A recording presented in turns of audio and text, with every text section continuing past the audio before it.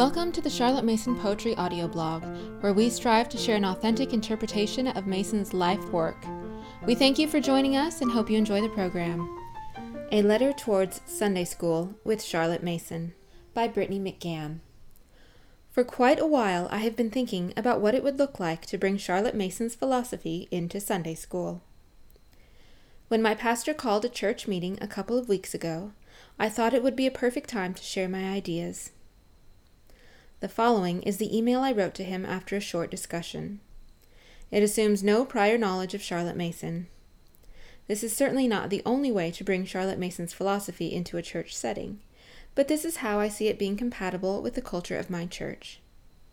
I am posting this outline as an example for others who may wish to bring Charlotte Mason's philosophy to their own churches and to open up discussion about the possibilities within the children's ministry. Dear Pastor, there are two ideas that have been in my head regarding the children's ministry: relationship and disciple. I know that there is a certain amount of keeping children busy and passing time, but I think that can be done in a way that fosters their relationships with the Lord and as a means of preparing the children to serve. I also think that it is important to look at the way we view children and our duty toward them when it comes to education, which is really all of life. Children are not vessels to be filled with facts and information, or clay to be molded to our will. God created each of them with their own set of gifts and strengths, and with their own independent wills. Of course, they also have their own individual weaknesses and trials. Our duty toward them is to bring out the gifts God has given them, so that they might serve Him to their fullest potential, and to help them gain control of their will, guiding them in the right direction, so that they might choose to serve the Lord joyfully and according to His will, instead of serving themselves. I also believe that the children's ministry is a ministry of sowing. As a sower, I want to throw out as many different kinds of seeds as I can, because children are fertile ground, but you never know what is going to take. Coming off of that idea, all truth and wisdom comes from the Lord, and it covers many different subjects. When God gave Solomon wisdom, He didn't only give him discernment. He gave him the ability to speak proverbs, sing songs, and to know nature.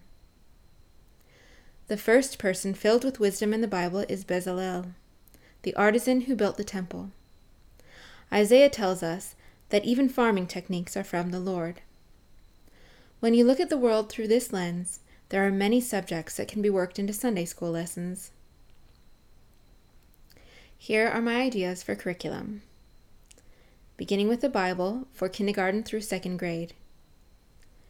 They should go through the major Old Testament stories in chronological order and alternate them with the parables of Jesus. They would get the Christmas story and resurrection story once a year as well. They are very capable of learning these stories and telling them back in language close to Bible language. Learning them in chronological order gives the children a chance to get to know some of these people in the Bible, of course skipping the things they are not ready for, and having a sense of the sequence of things. I think that is helpful in realizing that this is history, not fairy tales. Rather than working on memory verses that are not done by the parents, something I am guilty of because we are doing our own Bible lessons, they can learn short passages from the book they are learning or from Psalms, worked on over several weeks in the class. This is totally doable. Children are capable of memorizing a great many things, though I think we have to be careful that they also understand what they memorize, so that the words hidden in their hearts have meaning and will be called upon when needed. Now for the Bible lessons for third grade through fifth grade. The children should have a foundation in the Old Testament from their previous classes, so they can move straight into the Synoptic Gospels. Rather than a question and answer format, I utilize a technique Charlotte Mason called narration. Here is the gist of a lesson. The lesson starts with a recap of last week, which can be given by the children, or a basic history lesson to set the scene, maybe a map of the region, an explanation of the major players in the passage. Then the passage is read, and the children are asked to tell back the passage they heard. There are several ways this can be done in a group setting so that the same child isn't always the one speaking up, though I have not personally found this to be a problem. Children seem to enjoy having the opportunity to tell what they know. Usually the other children will fill in the gaps or pick up where one child leaves off. Then the children will sometimes ask questions or make comments on a situation. This opens up discussion. If the children don't have much to say, the teacher can ask an open-ended question, and if necessary, guide the conversation in the right direction. Sometimes that might mean helping them to come to certain conclusions, and sometimes it might be to leave them with a question to ponder through the week that won't be answered until later. Lessons won't be as predictable. Children ask real questions, and they are sometimes hard to answer. But children can understand more than we give them credit for. If a child asks a question in earnest, he will remember the answer. So the Bible portion may take 30 minutes. That leaves at least 30 minutes before parents come. This is where my idea comes in about the other subjects that can be worked in. God has created the body with many different parts that serve in different ways. I expect that there are people who have talents and passions that they can share with the children. Lessons don't have to be fully self-contained for just the one Sunday. It can be something worked on over the entire time that a teacher is working with the class. I will give some examples to share what I mean. Nature study. I am very passionate about nature. As a family, we do a lot of nature study. We know many local birds and insects, flowers and trees. If you look at nature first from a position of wonder and study it with that wonder intact, it is easy to see how perfectly God has designed his creatures. And I think there can be no doubt that there is a design in every created thing. Learning to see nature as God created it, I think, can go a long way to combat the secular ideas in the schools on evolution in an indirect way. Here is an example of a lesson I taught yesterday with my nature study group. I brought some of my tulip tree moth caterpillars, along with some of the cocoons that have already been formed, and a friend had a specimen of an adult. I also brought some Luna moth caterpillars, a cocoon, and an adult. I told the children some characteristics of moths and how to tell the difference between a moth and a butterfly. We talked about what a host plant is and some signs that they can look for to find caterpillars and cocoons to collect this fall, and how to breed and raise them from eggs the following spring. Because I had specimens to show, the children were able to see what I was talking about. They were excited to tell me about some of their own experiences and inspired to search for their own cocoons and caterpillars.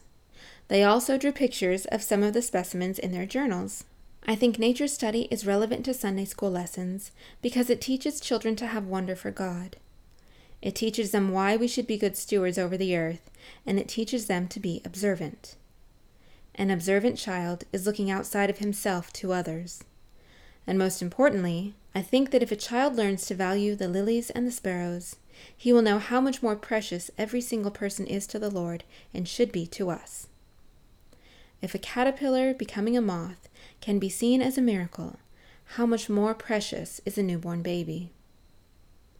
Handicrafts. I love handicrafts as well, and I think this would be another area that is wonderful to add to Sunday school. Children are not taught anymore how to make things. I think we are created to be creative. We should do useful things with our hands. While small sewing projects or making origami might not seem like it would really make an impact, I believe it actually can. Because of the prevalence of phones and tablets, children are becoming stunted in their development as it relates to manual dexterity. They don't know how to be of use, and they don't have the control of their fingers to be capable and learn quickly. On mission trips, people need to be able to work hard, follow directions, and control their movement. Again, if we are sewers, maybe handicraft lessons in Sunday school will send out some roots. Maybe the Lord has given a child a talent for carpentry or sewing, and it only needs an outlet. Here are some more ideas depending on the talents of the teachers. Music. A teacher with knowledge of music can teach the children how to keep a beat or how to sing around. He can talk about music in the Bible, how we worship through song, how the angels sing, maybe even demonstrate some of the laws of music, created by God, of course, and there for anyone to discover. Language. We are to spread the word throughout the world, so we need to learn other languages. Maybe a teacher can spend some time each week teaching the children a few simple phrases in his native tongue. Art. There are so many amazing artists who painted beautiful paintings of Bible scenes. Before the Bible was widely available in the vernacular languages, people would use the paintings to learn the stories of the Bible. We call this picture study. Children are shown a painting and asked to look carefully until they think they can reproduce it in their minds. Then they tell the teacher what they remember. After everyone has said all that they can remember, the teacher shows it again, and the children see what they may have missed. Then the teacher can read the Bible passage, after which time they can revisit the painting and figure out the story from the painting. I do this in Vacation Bible School, and the children really enjoy it.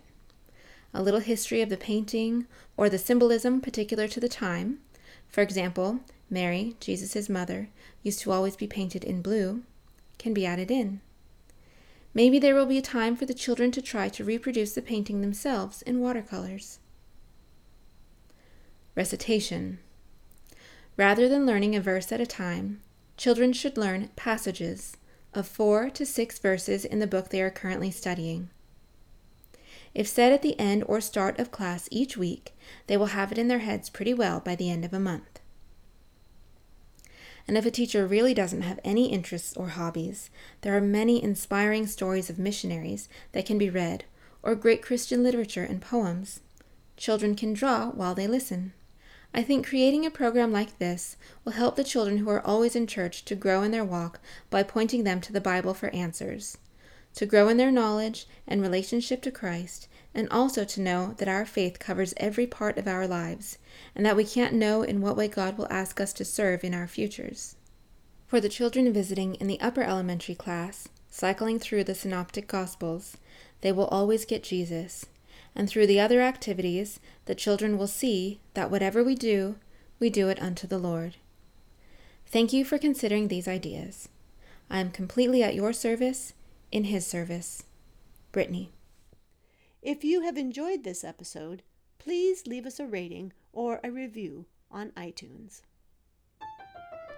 Thank you for listening to the Charlotte Mason Poetry audio blog. We hope you enjoyed the program.